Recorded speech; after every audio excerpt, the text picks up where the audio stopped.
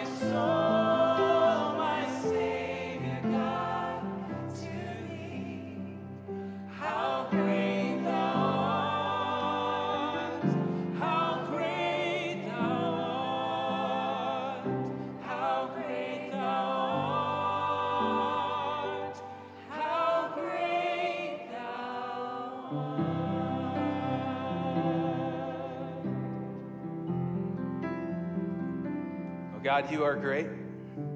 You are worthy of our praise this morning. God, would you turn our eyes toward you, turn our hearts toward you. Help us to just focus in on you this morning so that we may receive the life that you want to give us. We're gathered in your name and for your glory. We pray it in your name, Jesus. Amen. You can have a seat. Good morning, Fellowship Bentonville. How are y'all doing? Y'all enjoying the new summer rhythm? Maybe a little less crazy, frantic, forensic pace? I am too. Hey, this is one of my favorite mornings, really, of the month. It's our first Sunday. It's one of my favorite rhythms because this is a morning where we get to worship as a student ministry, all of our 7th through 12th grade in the room with you all. And just want to say, and we've been saying it for a year, but thank you for letting us be a part of these mornings. I actually think it's a really beautiful picture of the church as a multi-generational family as far as discipleship goes. And we just love being in here with you in this room.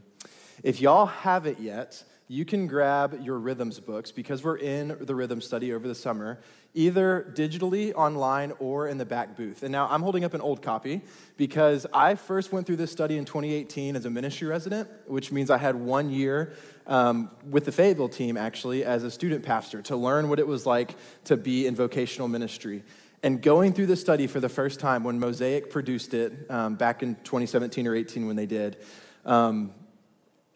it actually changed my life. And as a partner to the scripture, it was the first time coming out of college and entering into a new season of work and marriage and following Jesus that I was given some words on what it looks like to actually live in life in communion with Jesus, what a rhythm of life in the Spirit with him could actually look like. And it was teaching me how to pray in more depth or how to celebrate or how to give generously. It actually taught me to fast for the first time. I was like, we can do that here in the West? And it's like, yes, we can. Jesus did it. And so I want this to be in your hands because I think it's a really valuable resource. Also, if you are leading a family, if you have junior high kids or high school kids or even little kids, or if you lead a community group or you're mentoring somebody, this is my favorite resource when it comes to discipleship apart from the Bible. So this plus the Bible is my all-time favorite resource for discipleship. I've led countless students and young college leaders through this study just as a kind of an invitation into a life of rhythm with God and his Spirit. And so that's my big push. You don't have to get one. I just highly recommend it because I really love this book. If you are a woman in the room, if you're female, we have a lot of summer opportunities for you. I don't know all the details, so we have a QR code. If you're interested in anything that women's community is doing for summer studies or time together, you can scan that and get all the information that you need. We also, making sure I have everything here, yes. We also have a baptism this morning. And if you will, you can look over at the baptismal, and this is Will Carmichael. Will is going to be baptized by 2 of his cell group leaders. This picture here is just a model that I get so excited about. But Aaron's one of his leaders, and he wants to share a little bit about Will's life change story, and then Brian is going to actually baptize him. And so Aaron, go for it, my friend. Yeah, good morning, Fellowship. This is such an honor, such a beautiful moment to just celebrate what the Lord's done in Will's life. First of all, just been a cell group leader for a little bit. We sat down a couple weeks ago just to talk about, like, what does this mean? What's the way of declaring publicly before the people, the family, the body? What does it mean? And asked about a story, and he told me that he was at New Life this summer, New Life Ranch, and in a worship service, was just listening to the words that he was saying, listening to the words that he was singing, and just felt that, like, man, this is it. Like, this is real. There's something different here. And I didn't know him then. I'm a relatively new addition to the cell group. But then after the fact, having heard that, everything I saw and heard about Will leading up to that point made sense. When I heard of that moment at New Life, everything that I got to experience with him as a young man up to that point made sense. This man is incredibly zealous. He loves the Lord, and he loves people well, especially the guys in our cell group. There are few people that I've seen who wear their hunger for the Lord on the outside, and Will does that. He often asks me for books to read and different things, and right now he's reading one on prayer and learning what it looks like to develop your relationship with the Lord in a different way through prayer, which I think we'll hear about today. So Will, what an amazing thing. It is such an honor just to see you celebrate and to lead our cell group along with us. Big love to you, man. I want to read this passage just real fast as a blessing over you. Families, you can come and join us up in the cell, boys. Come on. This is from Ephesians. Ephesians 1, 17. I pray that the Father would give you the spirit of wisdom and revelation so that you may know him better. I pray also that the eyes of your heart may be enlightened in order that you may know the hope that he has called you and the riches of his glorious inheritance in the saints and his incomparable great power for those who believe. That power is like the working of his mighty strength, which he extended in Christ when he raised him from the dead and seated him at the right hand in the heavenly realms. This is what we celebrate in baptism.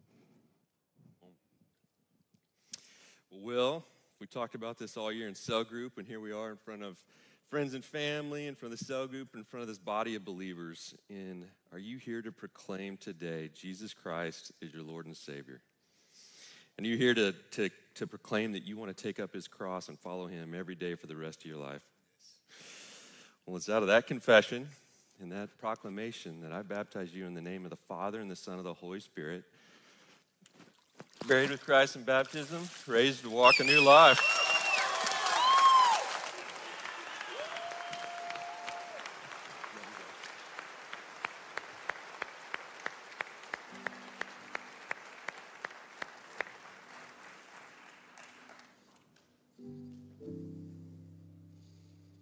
Well, it's through celebration, contemplation, and everything in between that is an invitation into life with communion with God. And that's what I hope we can accomplish every single time we gather here, and really every single day as we learn to follow in Jesus' footsteps.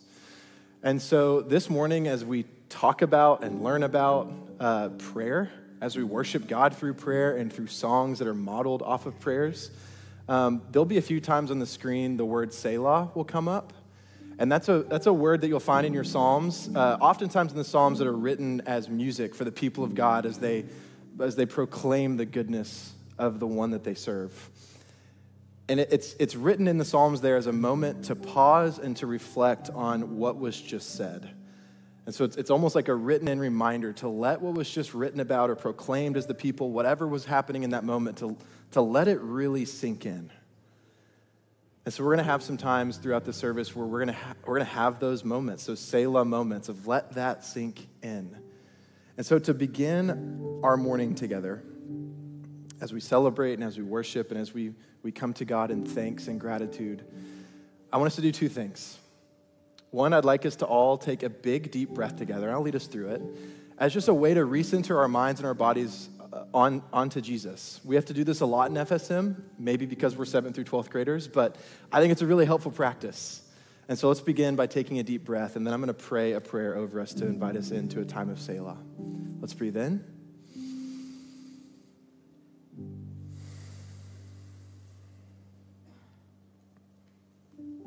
And then pray with me.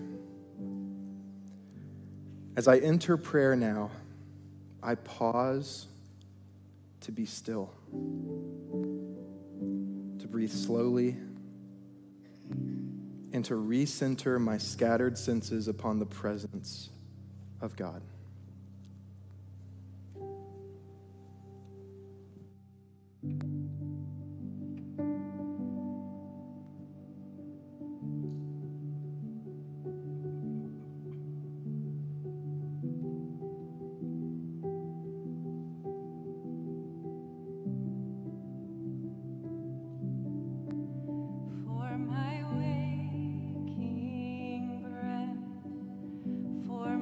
Day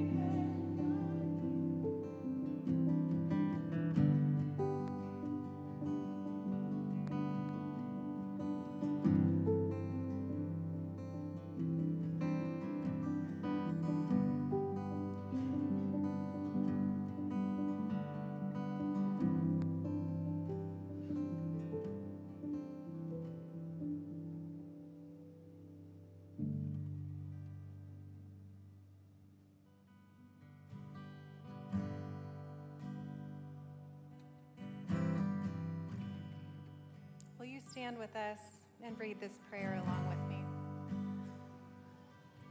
O Father, giver of all, every good and perfect gift comes from you. We ask you to accept these gifts and use them to your glory.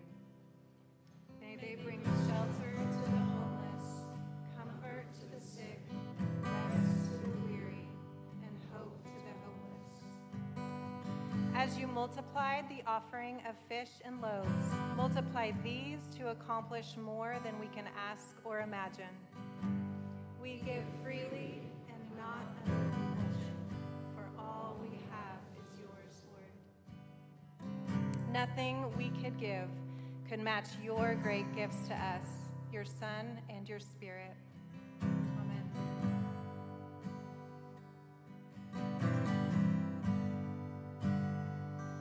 I love you, Lord. Oh, your mercy never fails me. All my days I've been held in your hand. From the moment that I wake up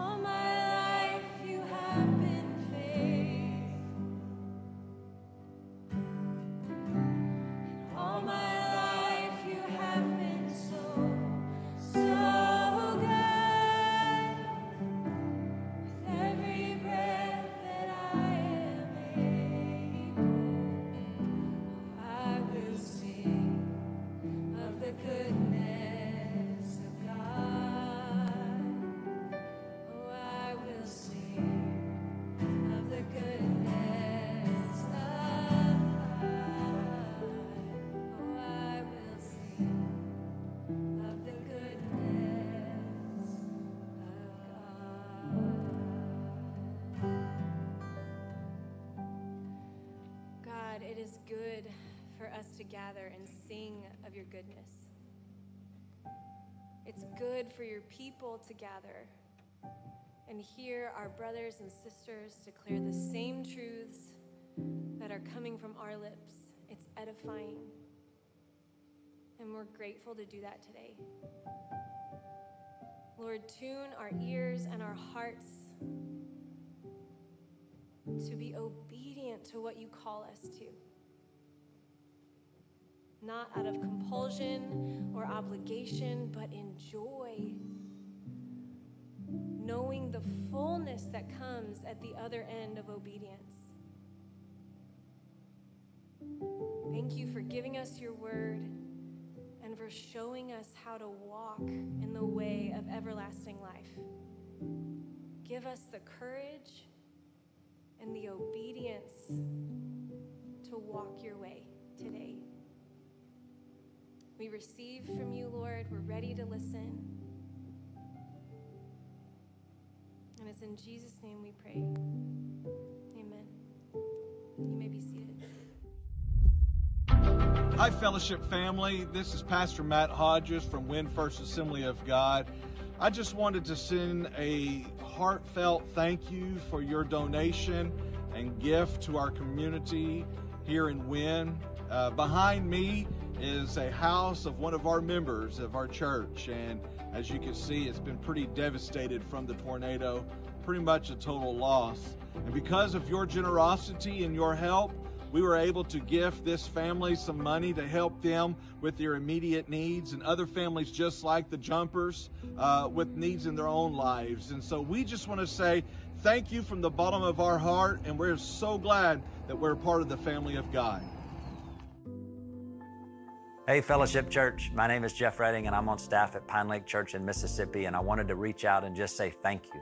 Thank you for your generosity. Not too long ago, tornadoes wreaked havoc across our state, and it wasn't very long after that, one of your elders, Mickey Rapier, he reached out and wanted to know how you guys could pray for us, but he also sent us a very generous gift on your behalf that's gone to families and people all across our state directly that were impacted by those tornadoes. We've been able to tell them there's a church in Northwest Arkansas that believes what we believe, that there's a God in the heavens who loves them. We've been able to take them the love of Jesus because of your generosity. It overwhelmed us, it encouraged us, and it just reminded us we're not in this alone. So it's a privilege for us and an honor really to partner with you to see the kingdom come and to bring the love of Jesus to people that are hurting. And so I just wanted to say thank you for your generosity. Pray you never stop being a generous church, and I hope you have a great week.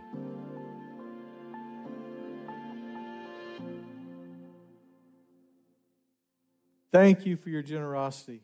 Over the last, I guess, several months, 6 to 8 months, you have given over $200,000 that we've been able to distribute to people who are dealing with natural disasters, earthquakes, Turkey, tornadoes, Mississippi, Little Rock, wind, and have a couple here on the screen.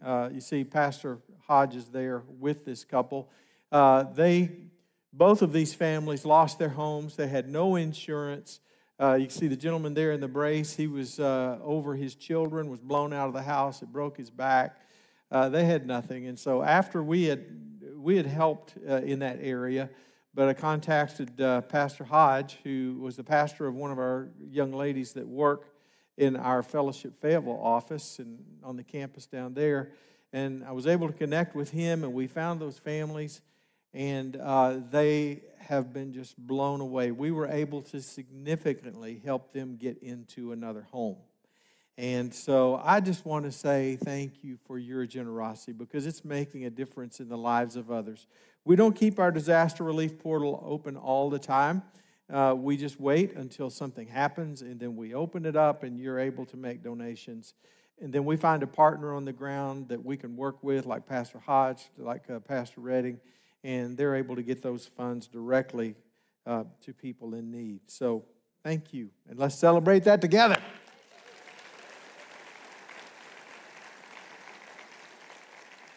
Because you did it. You did it along with all the other campuses. Everybody donates to the same thing, and it's pretty incredible what we're able to accomplish in people's lives. We are in the starting blocks, as Kyle mentioned just a few minutes ago, of our rhythm series to help all of us draw nearer to God. We all want that, right? Yes, we want to draw nearer to God. And so this series will help us to do that. And we are going to focus on prayer today.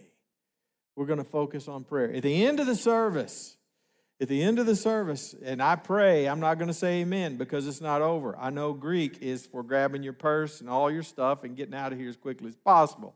But I want you to stay for a while. Stay for a while because Seth and the crew are going to be leading us through a time of prayer and meditation on the Scripture. And I think I know you will really enjoy that time because I got to enjoy it in the last service. Hey, let's admit from the start, we all need to pray more, yes? Okay, then we're all in this together. So I'm not pointing out anybody. We're all in this together. We need to pray more. So, do you pray outside of like praying for a meal? Do you have a regular rhythm of your prayer life, of praying for difficult things? Do you thank God for all He's done for you? Just have a regular set time to do that. If not, then let's work on that today, of establishing that time of daily prayer. It's one of the most crucial disciplines.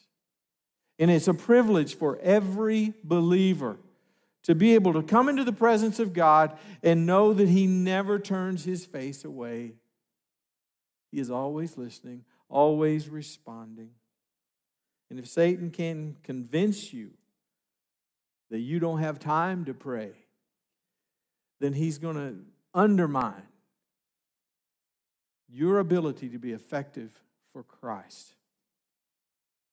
So we're going to discuss having a rhythm of sincere, consistent, persistent prayer and talking with God. Matthew chapter 7 is where we're going to be if you want to start making your way there. But there are a lot of powerful prayers in the Bible. In reading and examining these prayers, you're going to find that these people of God were just talking to Him. They're talking to Him. Sometimes they're praising Him. Sometimes they're asking for forgiveness. Sometimes they're praying for their people. Some of these prayers, the longest prayer in the Bible is found in Nehemiah chapter 9. And then there was the prayer of Jabez. Many of you have read that book, the prayer of Jabez, a powerful prayer. Oh, Lord, that you would bless me indeed. That's in 1 Chronicles 4. The prayers of Hezekiah in 2 Kings, protecting them from the Assyrians and for the extension of his life. 2 Kings 19 and 20. The prayer of Hannah for a child. 1 Samuel 2.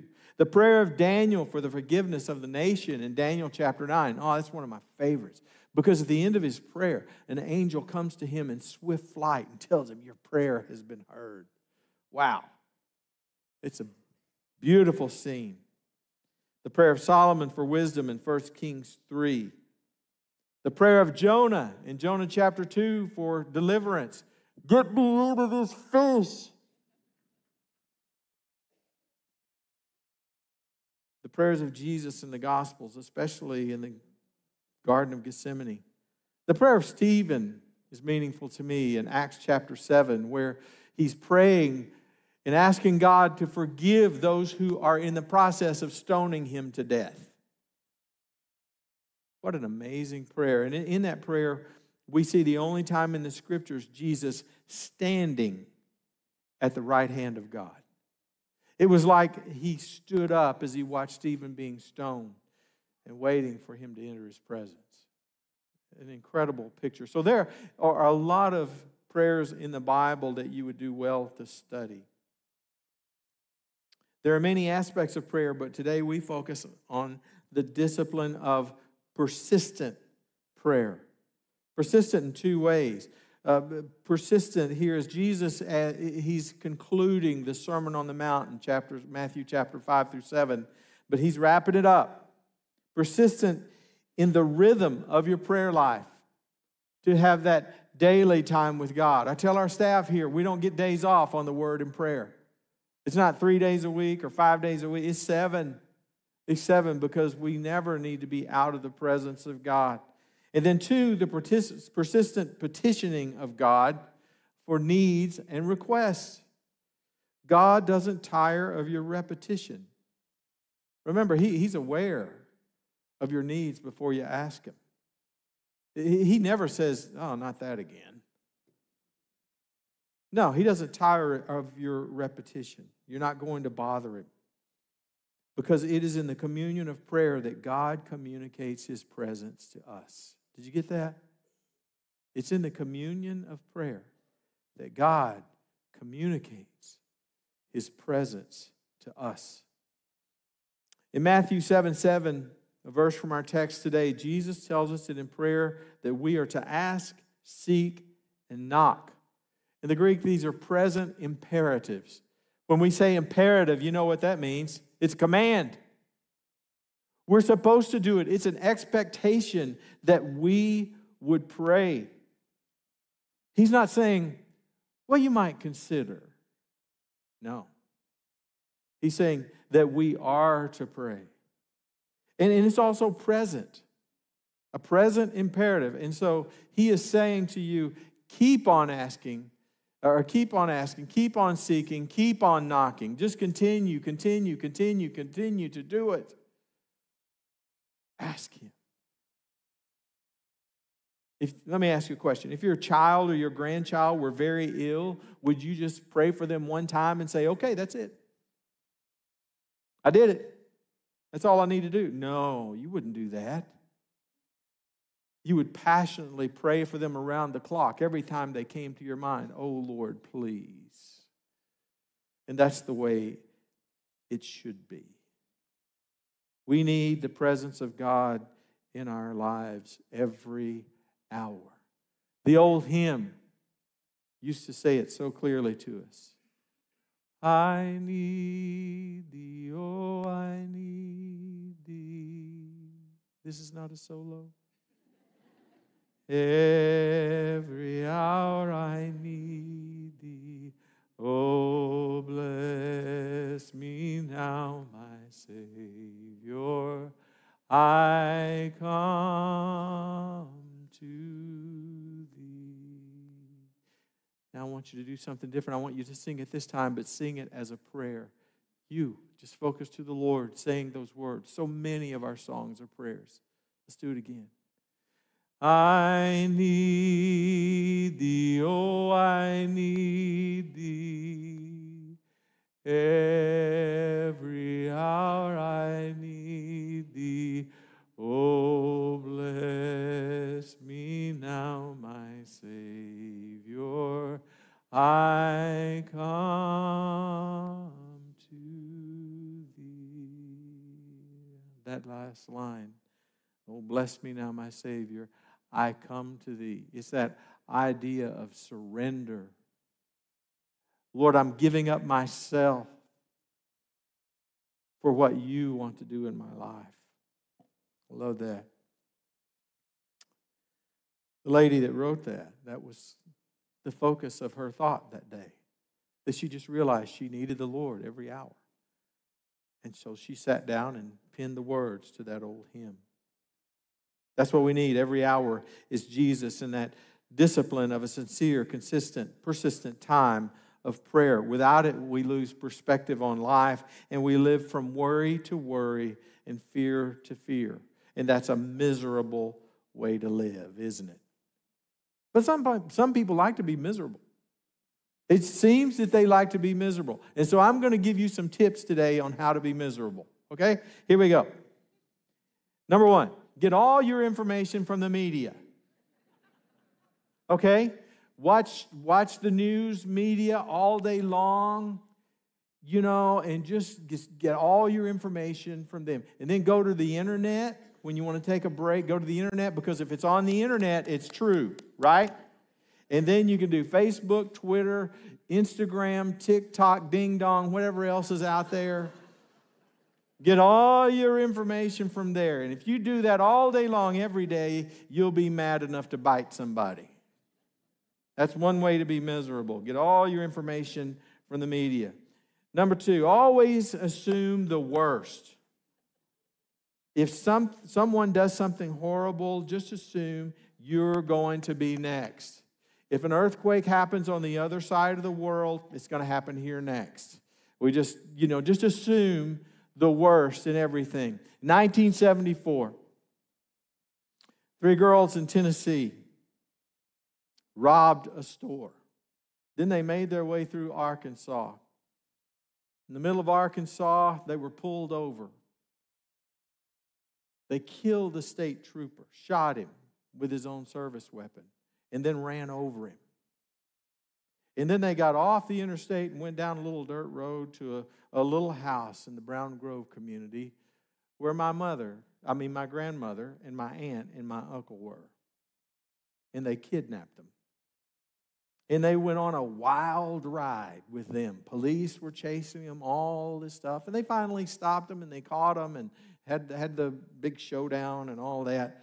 And they sent them to prison and all that. But for the rest of their lives, my grandmother, my aunt, and my uncle were worried every single day that they were going to get out of prison or they were going to be released and they were going to come and get them.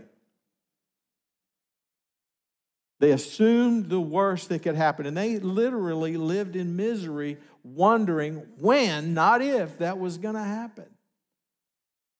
We can't live like that. You can't live in that kind of misery, assuming the worst. The next thing leads right into it. Worry about everything. Elbows will start flying here in a second. Worry about everything. Today is the tomorrow you worried about yesterday. My other grandmother was the world champion worrier. She used to sit up at night, late at night. Her little kitchen window across the field, I could see it. The light would be on in the window. And she would not turn that light out and go to bed until she heard the door of my car shut. It was terrible to be loved that much. It used to make me so mad that she would wait up for me like that. Oh, worry is taking responsibility for things that you can't control. So why worry about it? Why worry? Jesus said, don't do it. If you do, you'll be miserable. Complain about everything is the next one. Complain. Be a complainer. Are you a whiner? Are you a whiner? You just complain about everything, that nobody's doing it your way, and your way is always the best way, and everybody's wrong but you. You're miserable. You're miserable if you live that way. Embrace your insecurities. Live in the warmth of your insecurities, always worried about what someone else thinks about you. Some people are miserable because they're so worried about what someone else thinks about them. Don't do that. If you are living your life by the Word of God, and you have a small group of people around you helping you, hold you accountable, forget what everybody else thinks. Hang them. Forget what they think. Don't live that way where you're allowing what somebody else thinks to control what you think about yourself. Don't be nice. Be angry all the time. Just walk around with a scowl on your face. Never smile like, I'm not going to say it. Not going to say it. Just be miserable and make everybody else around you miserable by being angry. Never give to God. All the money you have is yours. You worked for it. It's your money. As far as giving to the church or this thing, disaster relief, let somebody else do it. Let somebody with more money than you do that. Deny yourself the privilege of being a cheerful giver, of enjoying giving to others.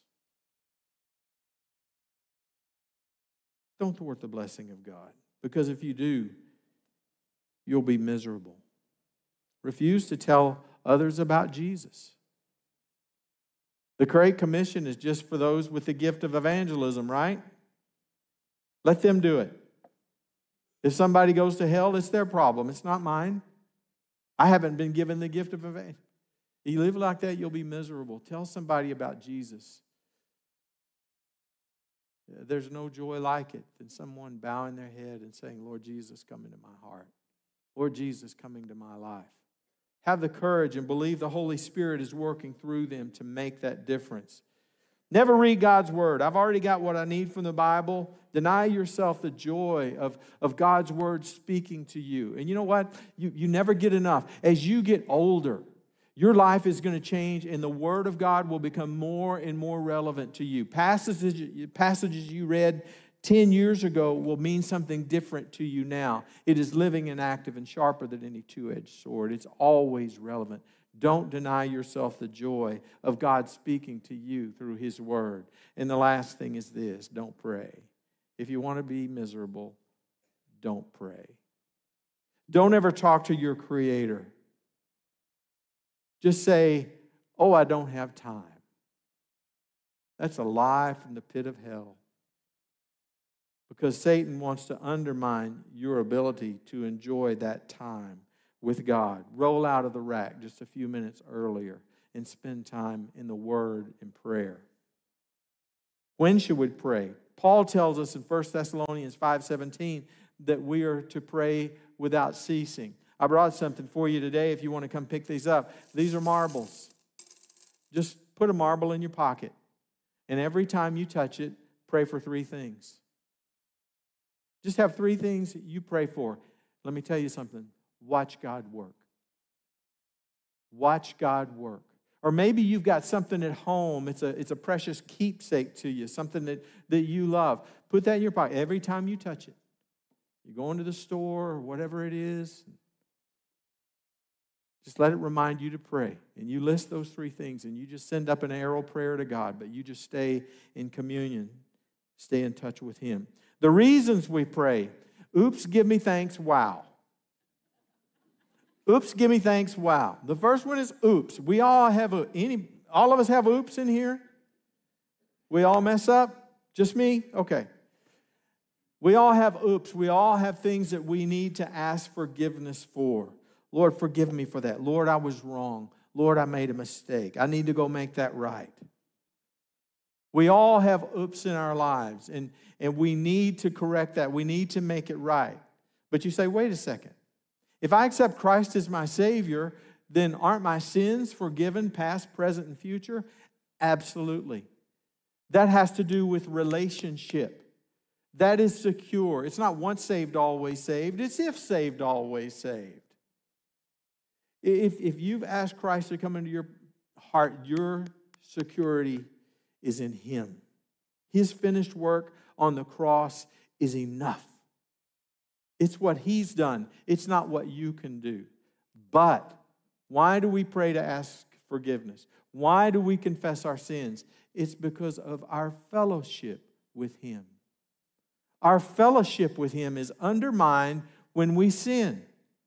And so we go to Him to get that cleaned up. I'll give you this example. Adam and Eve. After they had sinned and God came into the garden, what did they do? They ran and hid, didn't they? They ran and hid because they were ashamed. Something they had never felt before. And that's what we do. The last thing we want to do when we've sinned is go to God. Because why? Because we're ashamed. And our fellowship with Him has been disrupted. And we need to restore that. And so that's why we confess our sins to Him. That's the oops. Then gimme. Want that red Corvette, Lord. Want that boat. Lord, you said ask, seek, and knock. I'm doing it. If all you ever do is gimme, or if it's just always in a crisis, if that's the only thing that drives you to prayer, then you're missing out on the beauty of just having communion with God.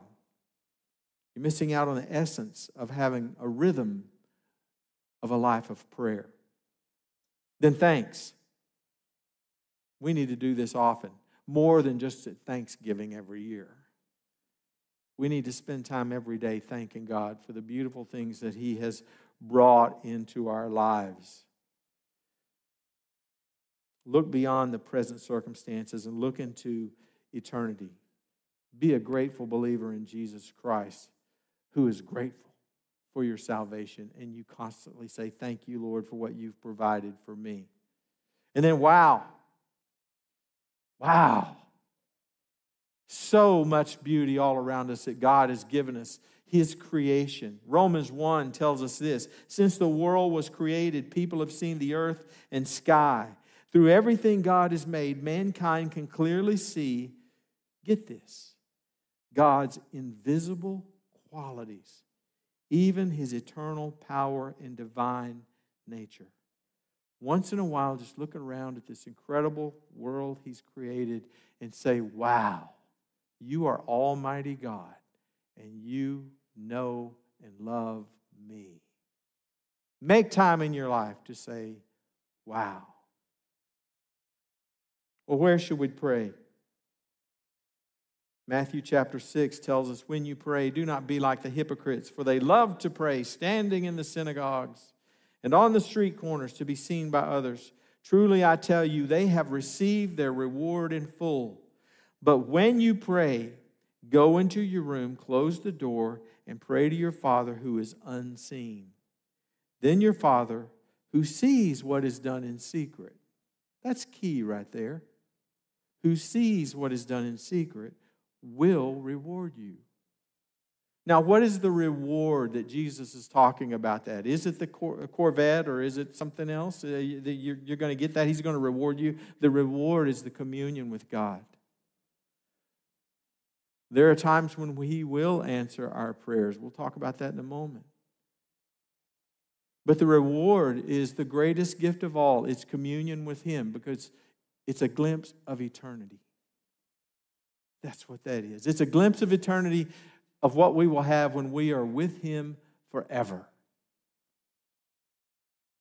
It tells us that we should pray privately, without ceremony or recognition. Often when someone asks me to pray, I'll just mention thoughts. Would you pray about this? Would you pray about that? Rather than trying to come up with some eloquent prayer, give other people the opportunity to think. Because I don't know about you, sometimes I tune out when somebody else is talking. Don't try to come up with something eloquent. Notice the whens in this section. When. They are not ifs. Jesus expects His followers to pray. If we are to be fully devoted followers of Christ, we should practice the discipline of prayer. It's not if you pray, it's an expectation that we will pray. Well, how should we pray? Humbly. Look at this one from Matthew 6:9. Our Father in heaven, hallowed be your name. He's given us instruction. This is how you should pray, He said. Humbly, our Father in heaven, hallowed be your name. Hallowed, your great name. Your kingdom come, your will be done on earth as it is in heaven. Give us today our daily bread, relying on Him. Forgive us our debts, knowing that we're going to be indebted to people we offend. Forgive us our debts as we also have forgiven our debtors. And lead us not into temptation, but deliver us from the evil one. That is how we should pray, humbly, recognizing that God is the giver and the forgiver. Then persistently, this is our passage for today. Ask, the present imperative. Keep on asking, and it will be given you. Keep on seeking, and you will find. And keep on knocking, and the door will be open to you. For everyone who asks receives, the one who seeks finds, and to the one who knocks, the door will be open. And then the illustration. Which of you, if your son asks for bread, will give him a stone? Or if he asks for a fish, will give him a snake? If you then, though you are evil, He knows us, doesn't He? If you then, though you are evil, know how to give good gifts to your children, how much more will your Father in heaven give good gifts to those who ask Him? If you could do it, how much more will God do for you? Now, let's address this. Net Bible, I love this statement from the Net Bible. It says, the teaching as a whole stresses not that we get everything we want. Not that we get everything we want, but that God gives what we need. When the elders are praying over someone who comes to us, and maybe they've got cancer or maybe they've got some other calamity happening in their life, and we pray over them, we anoint them with oil, we always assure them that we're not presuming God's will for their lives as we pray for them. We shouldn't presume that God is just going to do whatever we ask. D.A. Carson said this: what is fundamentally at stake is man's picture or perception of God. God must not be thought of as a reluctant stranger who can be cajoled or bullied into bestowing gifts, or as a malicious tyrant who takes vicious glee in the tricks he plays, or even as an indulgent grandfather who provides everything requested. Kingdom, who graciously and willingly bestows the good gifts of the kingdom in answer to prayer. You know, a few years ago, I had this thought when I was contemplating this. When I arrive at the place where all I want is all that God desires for me, it is there that I find true peace and contentment. When all I want is all that God wants for me. And we have to come to that place of spiritual maturity when it's not that the things of the world that entice us. They're all just toys. It's not the things of the world, but it's what God wants for us. God is not a short order cook at the Waffle House where they ring the bell and somebody cooks it and they come out and put it on your plate. He's not a short order cook. We need to want from God what God wants for us. Who should pray? Well, we've already said, but I repeat for emphasis, Jesus expects us to pray. If we are to be fully devoted followers of Christ, we should be faithful in prayer. And we should be consistent in the sincerity, the discipline, and rhythm of our prayer lives. And we should be persistent in lifting up needs and requests before Him. God's not going to get tired of hearing from you. Eusebius was an early church historian. And in some of his writings, he quoted another historian before him whose name was Hegesippus. Hegesippus lived in the time right after the apostles died. And he was a chronicler and historian of the early church. And so he knew many of them. And he knew people who knew them. And when he wrote about James, he called him Camel Knees because that was his nickname. Old Camel Knees. You know why they called him Camel Knees? Well, Hegesippus and all his chronicles are gone. They're lost to us now. But the reason he called him Camel Knees is because he spent so much time on his knees in prayer. And his knees were literally calloused like a camel's. You know, I read that the other day, and I looked down at my knees, and they don't look too good, but they're not all calloused up from praying. They need to be more calloused. Because James is a good example to us. So, a couple of things. 15 minutes a day. That's 1% of your day. If you're not spending that regular time every day with God, is it too much to ask to do 1%? I don't think so. You can roll out of the rack that much sooner and open the Word of God and pray and speak to Him and ask Him to speak to you and through you throughout the day. Or maybe it's at night, whatever the best time is for you. And your schedule changes. Sometimes you might have to move it around. But spend time with Him every day. Because you see, in prayer, it's not that we get more of God, it's that God gets more of us. You can't get any more of God. But God needs more of you and me. He wants more of you and me. That's just how He operates. And then there's a prayer template. I have a prayer template that I use. There's a QR code on the screen if you want to snag that. But I have a template that I use. I have to have something to keep me focused. I'm just a little bit ADHD. And so if I just start praying and talking, it's squirrel, and I can be totally gone. And never remember. So I have to have a list there that I check. And I use my pen to mark things as I read and I pray. You can find this prayer template here, or you can go to our website, fellowshipnwa.org/prayer template. And you'll find it there. Create your own. Just use that, some ideas. I have an opening prayer that I start with every day, the same prayer. And then the list changes. I pray for our elders. I pray for my community group. I pray for people I know who are ill. I pray for our global workers. You just go through the list. I pray for you and some of your children every day, things that you have mentioned to me. But I need to have a prayer template. And if you want to use that, it's right there. On the Ride Home podcast that I do, I just interviewed Greg Pruitt again.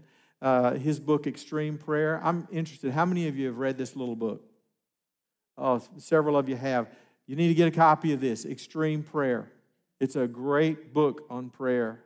And Greg, he does a fantastic job. But he said in the podcast, and you can find the Ride Home podcast. It's available on Apple Podcasts or on Spotify.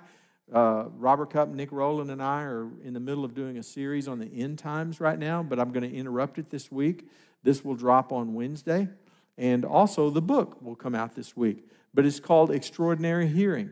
Greg said he realized after finishing this book that he had left out some things. And so he added extraordinary hearing, listening to God in this book. And I would encourage you to pick up a copy. Richard Foster has an incredible book on prayer. Read that a long time ago. Tim Keller has a book on prayer. The late Tim Keller.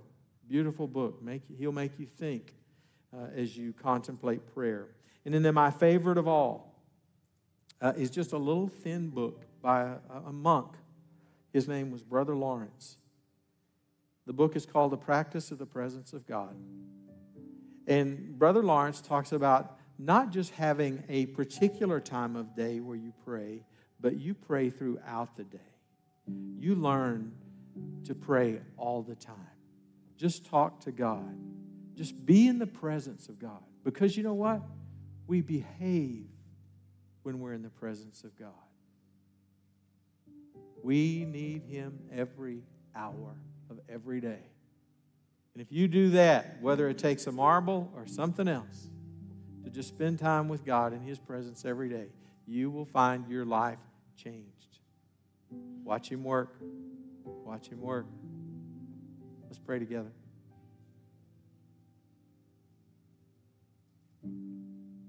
Take a moment to contemplate your prayer life, would you? Take a moment to think through what you need to do next.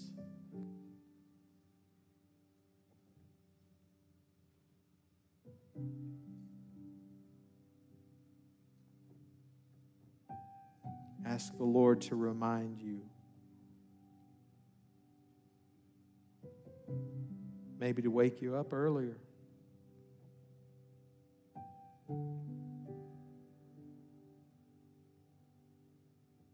Thank Him for never turning His face away when you call His name.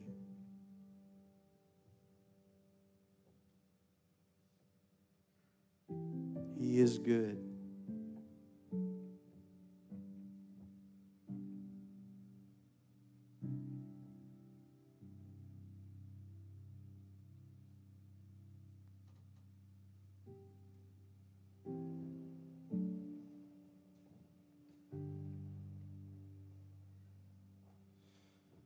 I need Thee, oh, I need Thee. Every hour I need Thee. Oh, bless me now, my Savior. I come to Thee.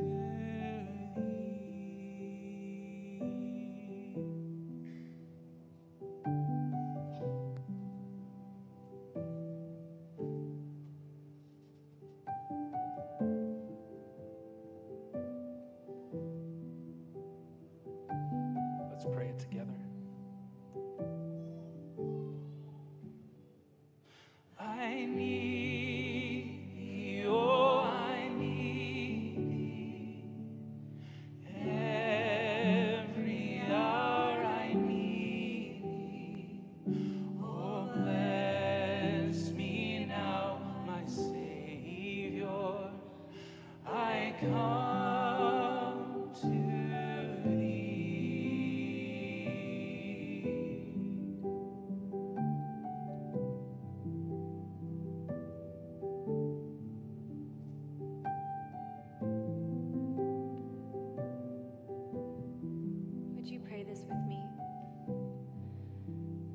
I draw near to you, God, would you draw near to me? Teach me to pray. Speak, Lord, your servant is listening.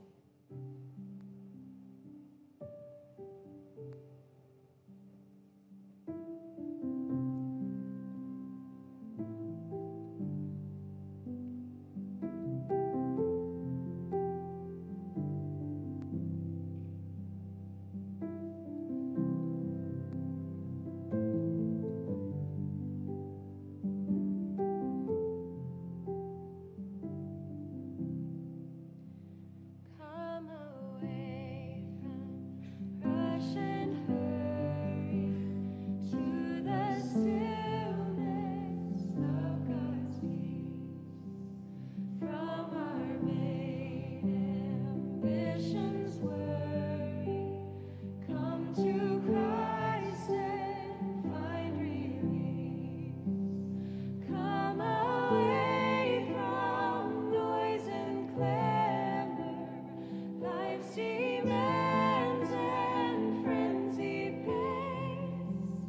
Come to join the people gathered here to seek and find God's face.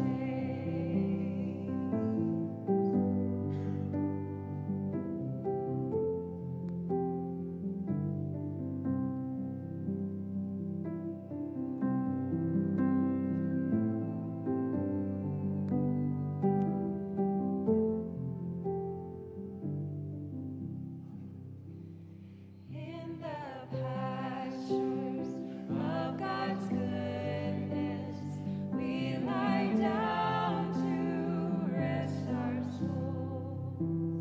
From the waters of His mercy, we drink deeply, are made whole.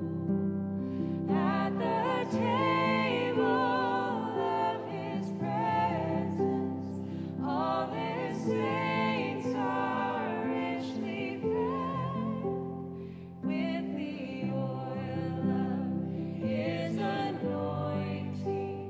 Into service we are led.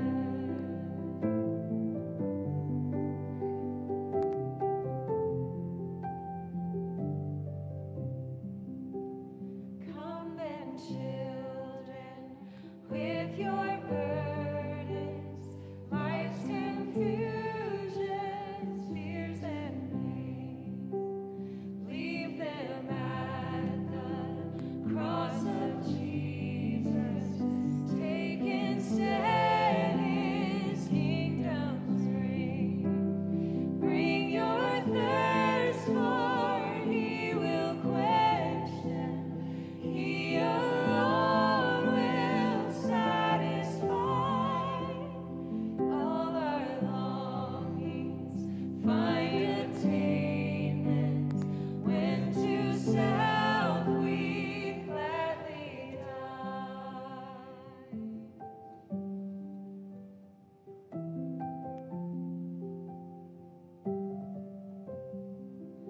So come away from rush and hurry to the stillness of God's peace.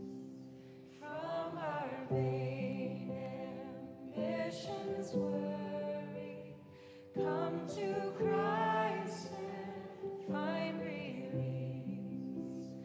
Come away from noise and clamor, life's demands and frenzied pace.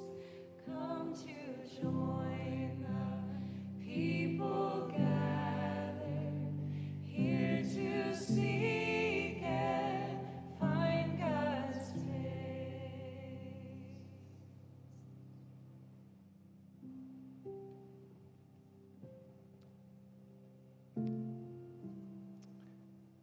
That's why we're here this morning. It's to seek and find God's face. That's why we go to Him in prayer, to seek and find God's face. We were just talking in the back, actually, as we were listening to Mickey.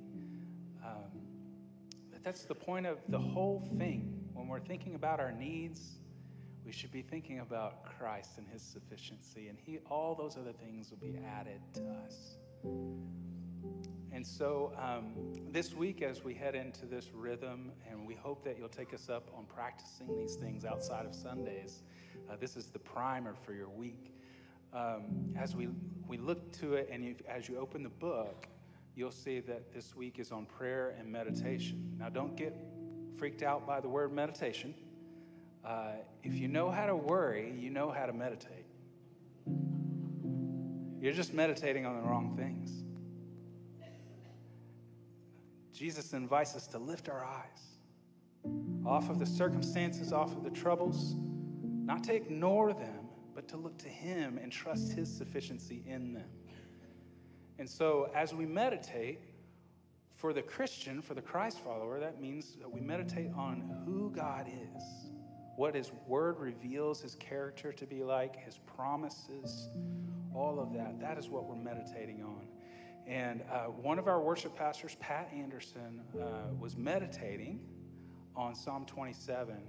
And he wrote this song that we're going to sing throughout the rest of this series. And it was really based in this Psalm 27:4.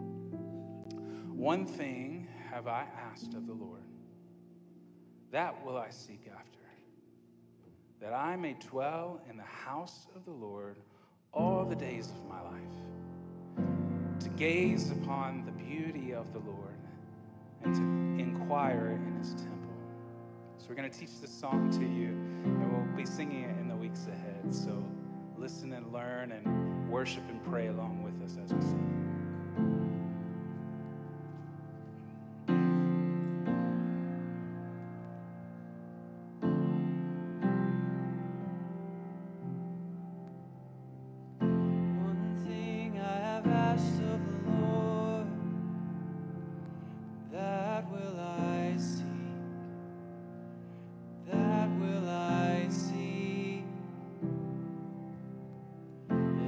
Dwell in the house of the Lord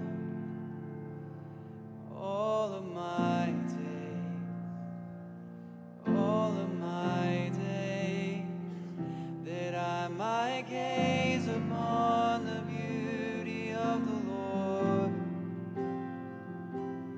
my light and my salvation, my hope and my reward. And as I gaze upon the beauty of the Lord, I find rest within his presence as I meditate upon his word.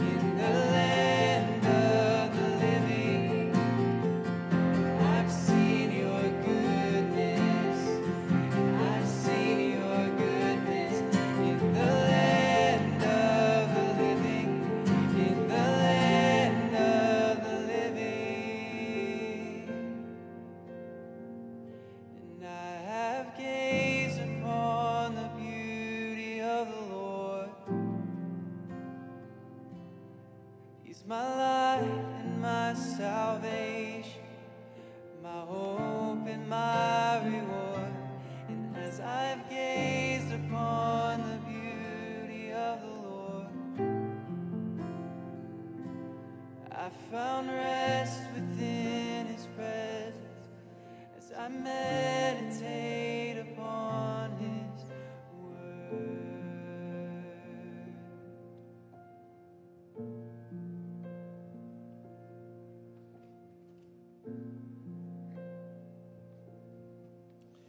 So as we leave this place this morning, may we leave meditating on who God is, his goodness, his presence in our lives, his leading. May we look to him. As we head into this week, let's engage that rhythm of prayer and meditation on God's word. Prayer and meditation on God's word. I encourage you, go ahead and be thinking about it if you haven't yet. When am I going to do that this week? When are my pockets? When's my 15 minutes at least, right, Mickey? Think about that, and we're going to head out from here. But before we do, I want to make known our prayer team down here, the Grosses.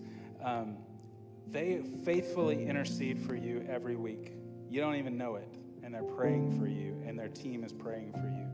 And so if you have prayer requests, prayer needs this morning, someone you just want to go to the Lord with you, that's their joy. They want to do that. So take them up on that. If you're new or visiting this morning, we're so glad that you were here with us. And we hope that you were able to connect with people around you. We love you, Fellowship Bentonville. Have a great week. Go with God.